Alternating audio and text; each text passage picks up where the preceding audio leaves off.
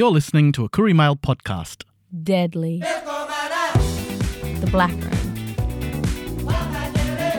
The Black Room, your fortnightly podcast where our journalists and editors unpack the stories and issues from the latest edition of the Koori Mail newspaper.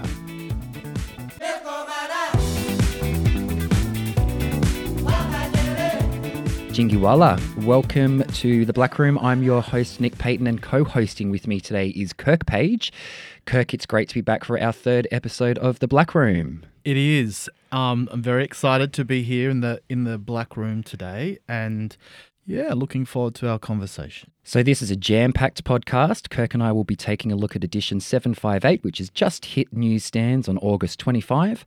First up, we'll be having a yarn about the COVID situation here in New South Wales, and we'll be having a chat with Kirk about his interview, which is featured in this edition with Jiman Bundjalung woman, Professor Judy Atkinson. Then we'll be hearing from our senior journalist, Darren Coyne, about what's happening on the ground with the serious outbreak of COVID in Aboriginal communities in Western New South Wales.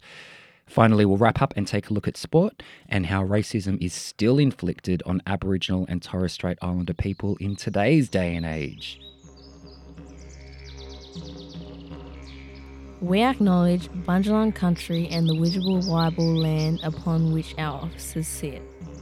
We acknowledge and pay our respects to our ancestors and elders, past and present.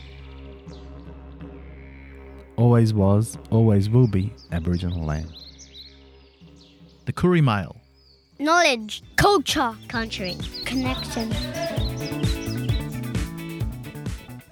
So, Kirk, let's talk about the COVID situation here on Bundjalung country first, and then we can branch out into what's happening around the nation. Western New South Wales has absolutely gone crazy. I mean, overnight we've got 49 new cases of COVID in Western New South Wales, including 35 in Dubbo, 7 in Bourke, 6 in Wilcannia, 5 in Orange, 1 in Broken Hill. How's this situation? It's really bad. Yeah, it's frightening. You know, it's come to the point where it is reaching into those communities, and this is something that people were talking about. That was going to be a real thing, and so the impact on those communities is really intense. And some of these communities have already suffered enough. There's been droughts, there's been mice plagues, and here we go again. But and let's not forget some of the ways our communities were suffering even before COVID. I mean, once we get a hold on COVID, our communities are still doing it tough. Yeah, if we didn't already have challenges in our lives. So, there's some really great things that are being done in the community. I know that there's been lots of people reaching out and, taking care of the families and friends. And I think that's one of the messages that I've sort of heard in a lot of the talkback radio stuff that I've been listening to is that, there's been people like businesses who have been donating their goods, like butchers, sharing and delivering meat to some of those communities, and also, people just trying to do as much as they can. I mean, the thing about it is that in these times, especially with our, older people, you want to be able to sort of be around to help. And so I think this is the thing that's really hard, is that we can't be there to help. And what do you do? What is helping? Are we sending donations? Are we sending food and clothing? We don't even really have a clear plan as to how we can help these communities. Yeah, well, what I've noticed is that there's the younger generation that are sort of reaching out. I can't remember the name of the woman. There was someone that was talking on the radio, this awesome young lady, and she was saying that she'd been sort of corralling her own resources and also, reaching out to other businesses, smaller businesses. Right. So it could be anything from food. I think the main thing is food, and also just dialing in, I reckon. Checking in. Yep. Making sure family's okay. I think that's a big one. Yep. Tell me about your situation. So we're under lockdown here on Bundjalung country in northern New South Wales. We've now been extended for 2 weeks now up until the 10th of September under lockdown in Lismore. What are we going to do? I mean, I'm already, I've pruned the garden and I've mowed all the lawns last week, and I've tried to do a lot kind of outside being under lockdown.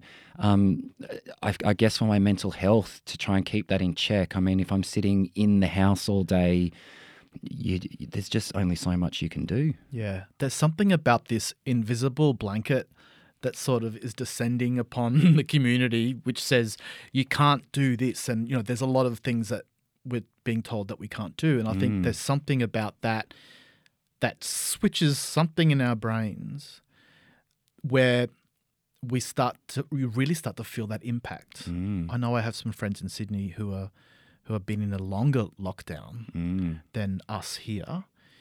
And so, yeah, it's real.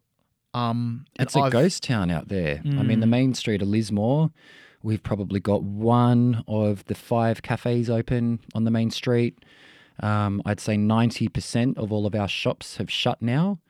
So I'm worried about how our businesses are going to stay afloat around here. That's right. And I was thinking about that this morning, really noticing it, that lots of shops are closed and what is going to be, what's going to be the impact of that down the line. And of course, I think the last time there was lockdowns, I don't know if there was too many shop fronts or anything like that had closed down. But yeah, I was thinking about how this is really going to impact, because I think being in this beautiful part of the world, in the Northern Rivers region, we haven't had to feel that serious It doesn't lockdown. really feel like it's affected us, does it? I mean, we've known it's around, but, it's not like it's been in Sydney or Greater Sydney where you can see it happening. We're kind of detached a little bit up here. Yeah. And I think, as human beings, there's something about the social sort of interactions that we sort of take for granted. So I think this is also a big thing. So I think there is a lot of people out there who are having to face that, and we have to try and do all the good things for ourselves that we can to try and, counteract. Yep. And I find, for me, a personal thing, I'm a music lover. So I have an eclectic taste in music. Sometimes it might be grunge, sometimes it might be pop, sometimes it might be classical. It can be anything. It depends on the mood I'm in. I'm finding music is helping a lot, even if it's just putting my headphones in, trying to escape for a while into the lyrics or into the feeling or into the sound. And we've got a massive brand new online music festival starting called Black Sounds. So all you listeners out there, in our current edition 758, there's information on Black Sounds. It's a free event online.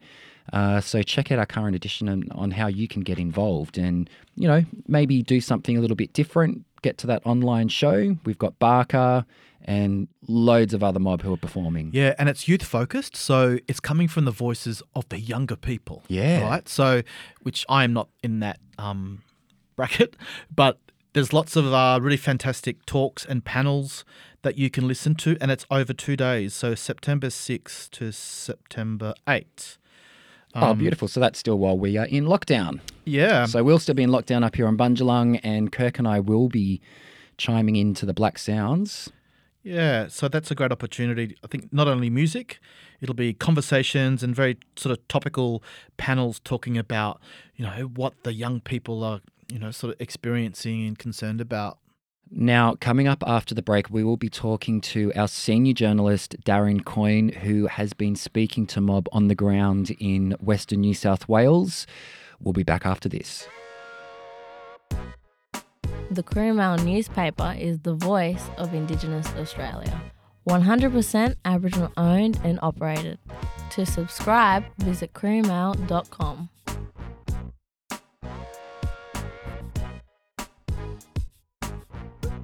Welcome back to the Black Room. Now, I have our senior reporter, Darren Coyne, dialing in from where he is working from, which is from home today under the lockdown, here on Bundjalung Country. Darren, welcome back to our third episode of the Black Room. Jingibwala, Kurt and Nick.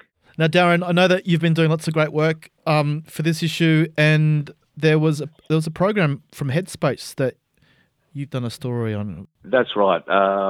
Just last week, the Headspace launched a new program called Take a Step, and it's aimed at improving just the mental health of young people around Australia. And it's about, making sure that you have a yarn with a mate if you're feeling a bit down.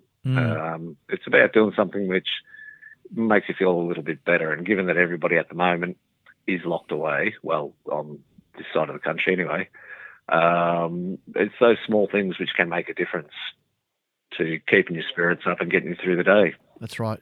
Nick and I were talking about that earlier. And what do you do to try and keep yourself afloat and, to maintain clarity? We were talking about things, I've been out in the garden a bit. I've been listening to music. So what's helping to keep your mental health in check? Look, very similar. I'm either sitting in front of a computer or talking to people on the telephone because I can't go anywhere. And that's people all across Australia. So, I feel very connected in that way. Or I'm out in my back garden pulling up weeds, or I just finished a pond for summer, so the frogs and the birds have got somewhere. Just trying to keep myself active and keep the place looking good and keep myself in a good frame of mind. Yes. And it is in the garden where I often go to wander, and that's where I think about my stories too, as I'm pottering away. And I suppose for people that don't have a garden, as you've just mentioned, you've got the Headspace program that people can get involved in. That program has a lot of resources online, Nick. If people just, if they want to Google Headspace, and they'll find links to the program, and it's just a lot of online resources for young people and their family. Just maybe help them get through the days a little bit better.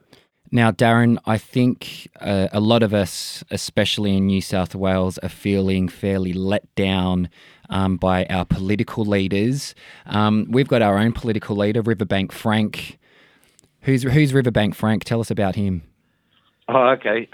Riverbank Frank is a fellow an elder out Dubbo Way. Now, his full name's Frank Doolan, and he's sort of emerged as somewhat of a grassroots champion for the many people in that area. And why is that? What's he been talking about? Look, he's been talking about the need to get vaccinated, the need to, look after your mob, think about your elders. He's been getting quite.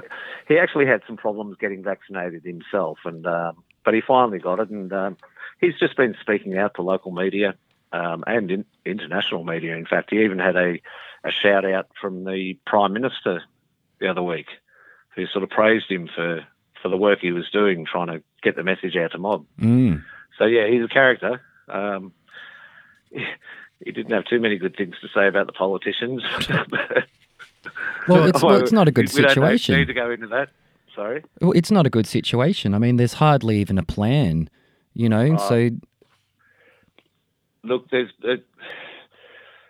Nick, the people that I spoke to out that way, people like Peter Gibbs, he's a Gamilaroi man who works with Reddy, and they provide employment and programs for all across that area. So they're very well entrenched. Now, Peter was telling me that, the word coming back to him was that people are really struggling, and they can't understand why, when the government's had almost 2 years almost since this all started. That's right. To actually get provisions in place, to get vaccines in place, to get services in place, and to get the message out there, to educate people about what's going on.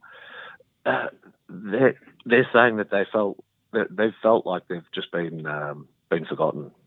Now, in recent weeks, the Defence Force has had to be sent out there just to get food to people.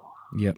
That's and COVID is it's spreading like wildfire, and that's the fear. So yeah, tough times. And we've got to take care of our elders, especially people like Riverbank Frank.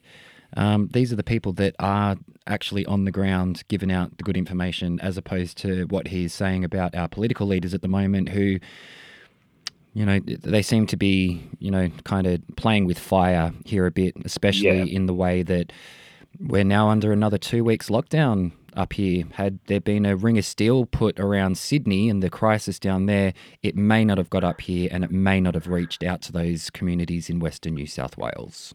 Nick, that's why regional people are so upset about this.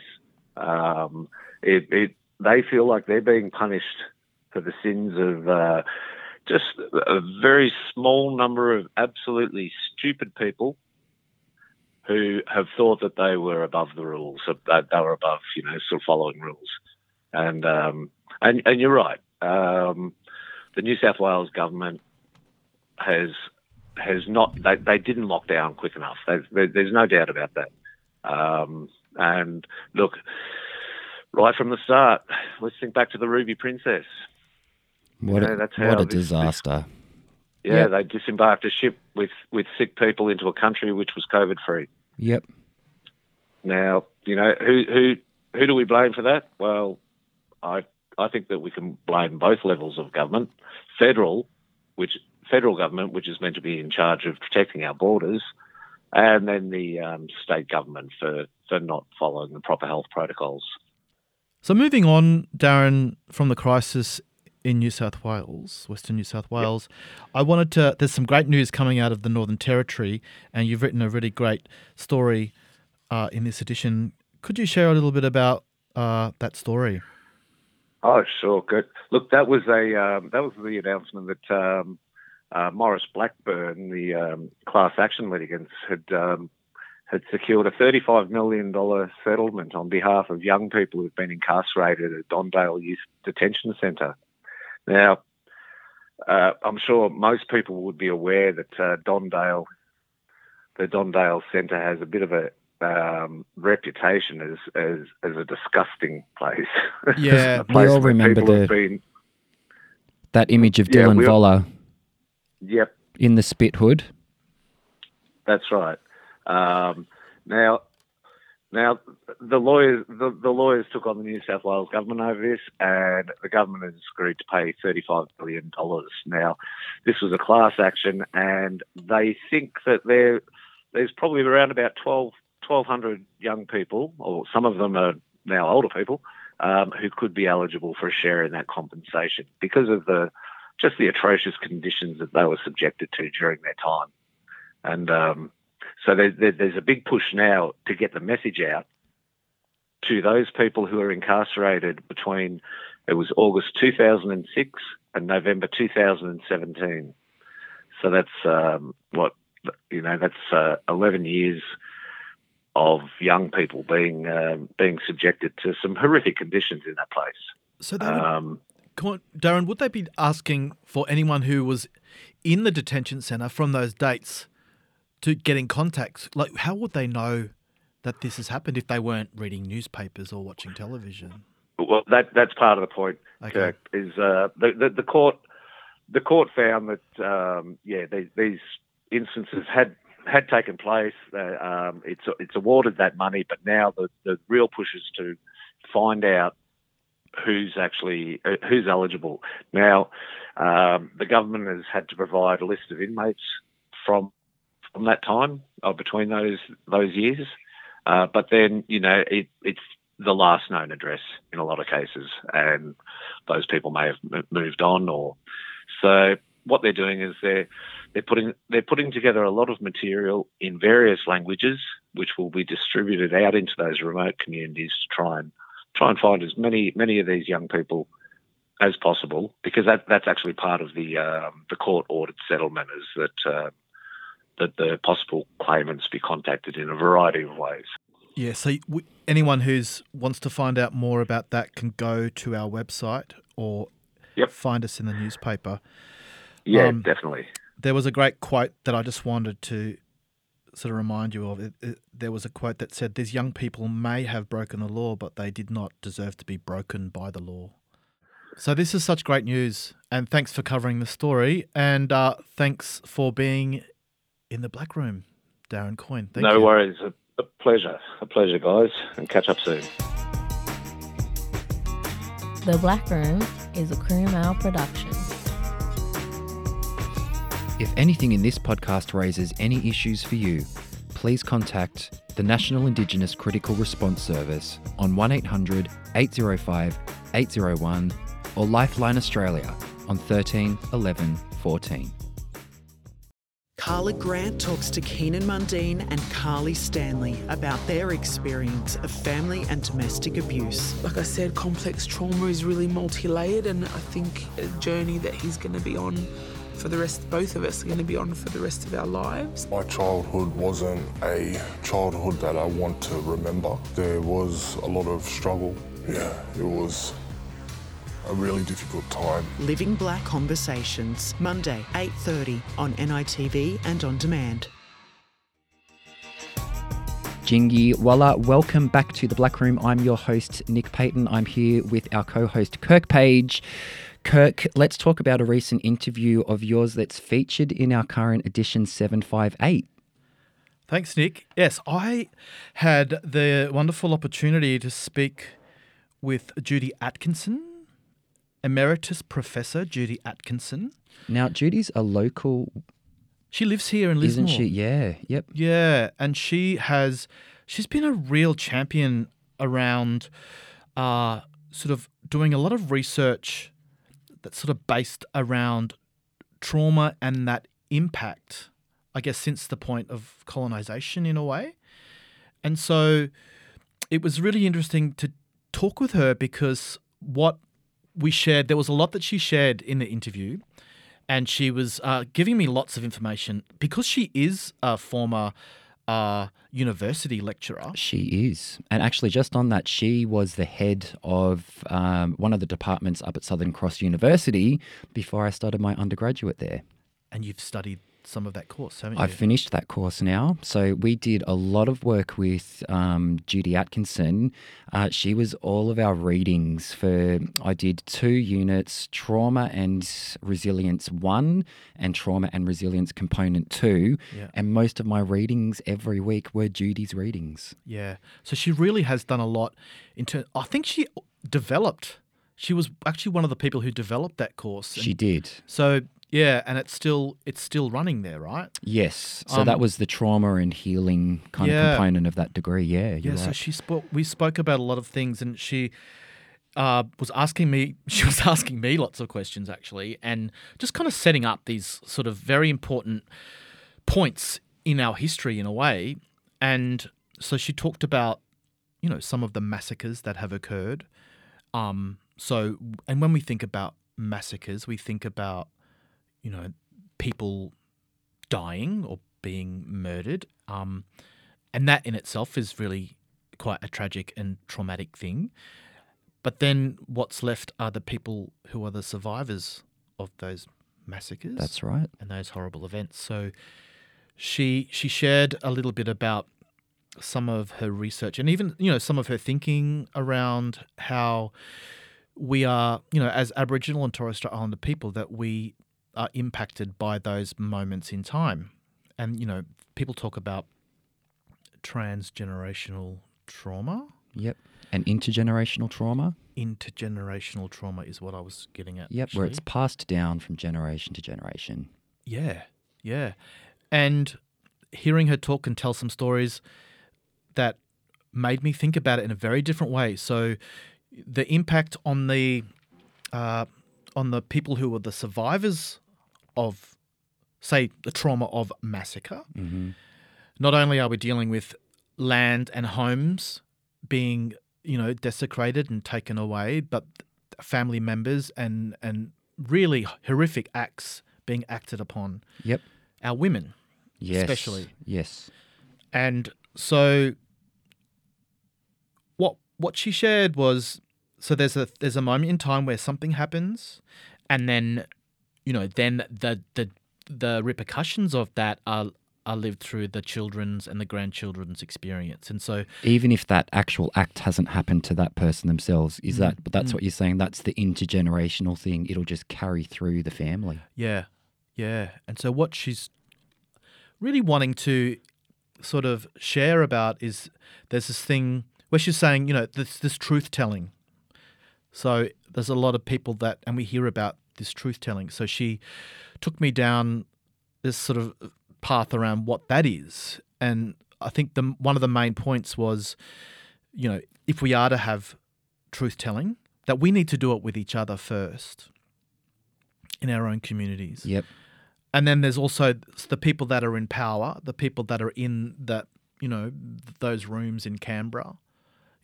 How are they going to come to the table and invest in this truth-telling? And they also have to acknowledge their own truth. And that's a very sort of complex and sort of layered web. So, but there's also the denial.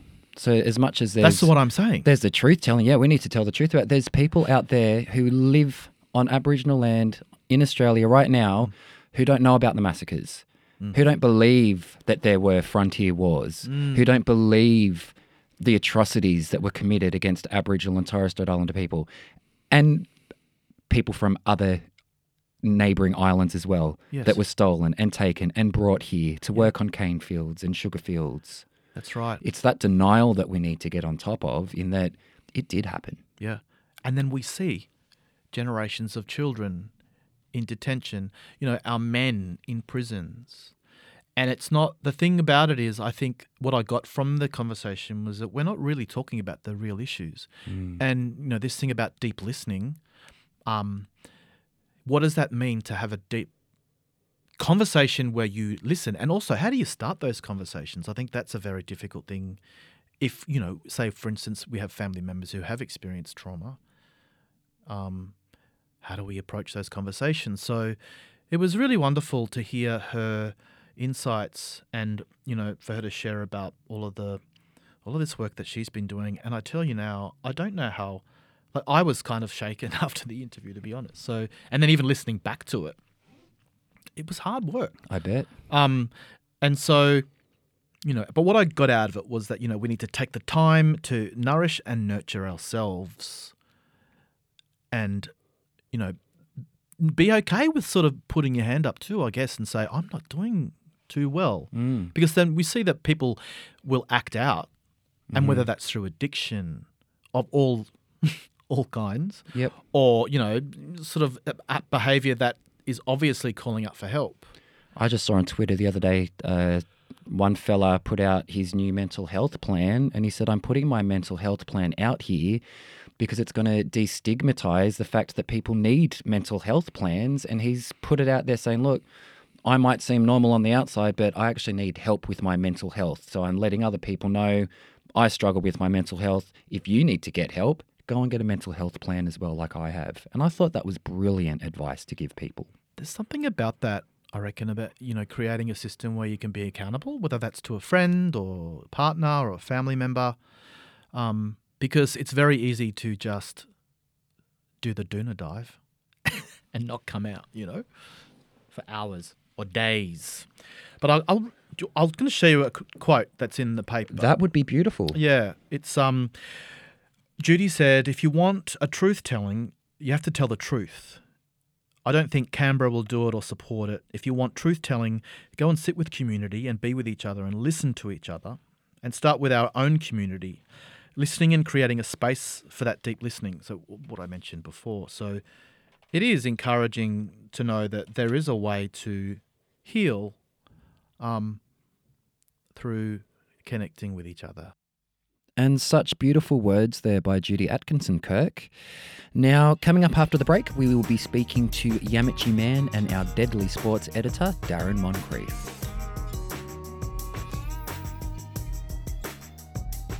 Since 1991, the Koori Mail has been the voice of Indigenous Australia. As Australia's only national fortnightly publication, we are excited to celebrate our 30th birthday this year. For all the latest news and views, subscribe at koorimail.com. And welcome back to the Black Room. I'm Nick Payton, and I'm here with our co-host Kirk Page. We are speaking to our Deadly Sports editor, Darren Moncrief. Darren, welcome to the program. Happy to be here, as usual. Now, Darren, we have got a massive sports section in our current edition of the Koori Mail newspaper, edition 758. There's a lot in sport happening that I can see you've written about in terms of racism in sport, still on the field. We've got a huge headline here made by Marlon Motlop. Let us know what's been happening. Yeah, basically, a currently injured AFL player, Taylor Walker, was at a SANFL match recently, and during a halftime huddle, he said to one of his mates to target a Aboriginal opposition player, but use a pretty violent racial slur. This was overheard and reported to the AFL, and it all got out. And so basically, in the wash up to it all, Marlon Motlop, who plays for Glenelg in the Sandful, they're a top football club there, he led the call for the SANFL clubs, all the 10 clubs, to a show of support in their stance against racism. And that was a minute or two together, all players, umpires, officials, arm in arm, as a symbolic gesture. All good, but the frustration here was, yeah, you're right, the headline that we use is Marlon's quote, that we're still dealing with this in 2021, which sums up, I think, the frustration across the country in regards to this in sport and just in society in general. So it was a pretty powerful act by this young Larrakia man playing in Adelaide. Yep, I'm looking at that picture now, and that's on page 52 of all those interlocked arms on the field there, and it really is players uniting to stop the racists. And it's good, and Marlon and the Sandful said there was good buy-in from across the league. So a lot of these decent fellows, and they say they're pretty uncomfortable with this dude's comment. So it was a way for them to say to the brothers, brother boys, look, we're against this too. But yeah, we're still having to call on such gestures, do some heavy lifting, to educate these mob. And if anything, I think that this episode has maybe shifted the focus a little toward and the onus, which I touch on in my particular column in this, that I think the onus has shifted. I think it's shifted a little, the focus shifted a little to the racists to do the heavy lifting and educating of themselves. Only a fractionally small amount, but it's at least sort of focus attention towards that side of this debate than always us having to educate and host and whatnot, Yeah. It's a big story. Hey, it's a big story, Kirk, and it's exhausting. I'm like taking a deep breath just talking about it, That's right. It's really emotional, and it's very, these things that we have to face. And when it's brought out into the public like that, it's kind of like we all experience it again, not just the people in the immediate sort of moment. And you know what, Kirk? We've all. This is one thing I experienced when I was young. Getting vilified like that in public, the people can hear and around. I just can't imagine Robbie, but there's a sense of shame as well, being called such bad names. It's like it's shame to that. That's a little understood reaction, because I felt that when I was little and hearing this stuff, I was ashamed to be called. Like it's my fault that I was called that, and so it's deep. Yes. It's deep. Speaking of deep, we're going to dive into the Olympics, the Paralympics. I know you covered some of that for us. Absolutely. There's 3 Indigenous athletes currently at Tokyo. Who have we got? Amanda Reed, a cyclist, Ruby Storm, swimmer, and Samantha Schmidt, she does the discus. And happily to report that Ruby's already the proud owner of a bronze medal in her event yesterday. So really deadly. Great. I know, and I'm loving it. I've been watching it on TV. Congratulations, Titta. I know, she's solid. And we got this little line here. Where is it? It says here, as her surname suggests, Ruby has every intention of taking the Paralympic world by storm. Oh, that's great. Ruby Storm. Ruby Storm. I know. I'm really, I have children with special needs, and it sort of touches me in that way too, watching Paralympics, watching these folk on that sport, being able to, compete at this level is just heartwarming, You know? I love that Amanda Reid went from swimming to cycling. Yeah, That's incredible. I know. You know? Totally multi-sports, you know? Yep. And some of the stories behind it and even the actual games, like I was listening to how wheelchair rugby and basketball is played. So they'll have levels of intellectual, like, levels on the spectrum, you know, and they'll put, like, you got allocated numbers for whatever you may have. Yeah, and right. So you play in this position, and others with allocated numbers play in that position. Yeah, it's quite complex. It's not as simple as it looks. It's great, but... And we were chatting earlier as we were sort of putting the content for the podcast together, and Nick mentioned a thing around, there's these sort of conversations, even the idea of a Paralympics or, someone is disabled. Try playing rugby league in a wheelchair. Like that takes some skill. Like Nick, It's so was true. saying that. Yeah, I was saying, how can we describe Paralympians as being disabled when I can't roll around in a wheelchair and shoot hoops? I'm disabled in that way. So is it not more of a multi-abled these people? They're able to do more than us people who are not deemed as disabled. Bro, I'm learning something today that's the best take I've heard. That I reckon that you're spot on with that. Multi-abled. Multi-able, I like it. Yeah, chuck me in the wheelchair, I'll fall over, I'll get my arms. I wouldn't be able to do any. Oh, and then put me on a hill, I'd roll all the way down.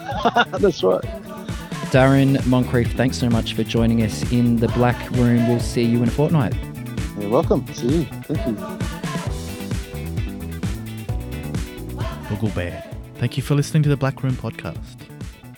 I'm your host, Kirk Page. And I'm Nick Payton. And we'll be back in a fortnight.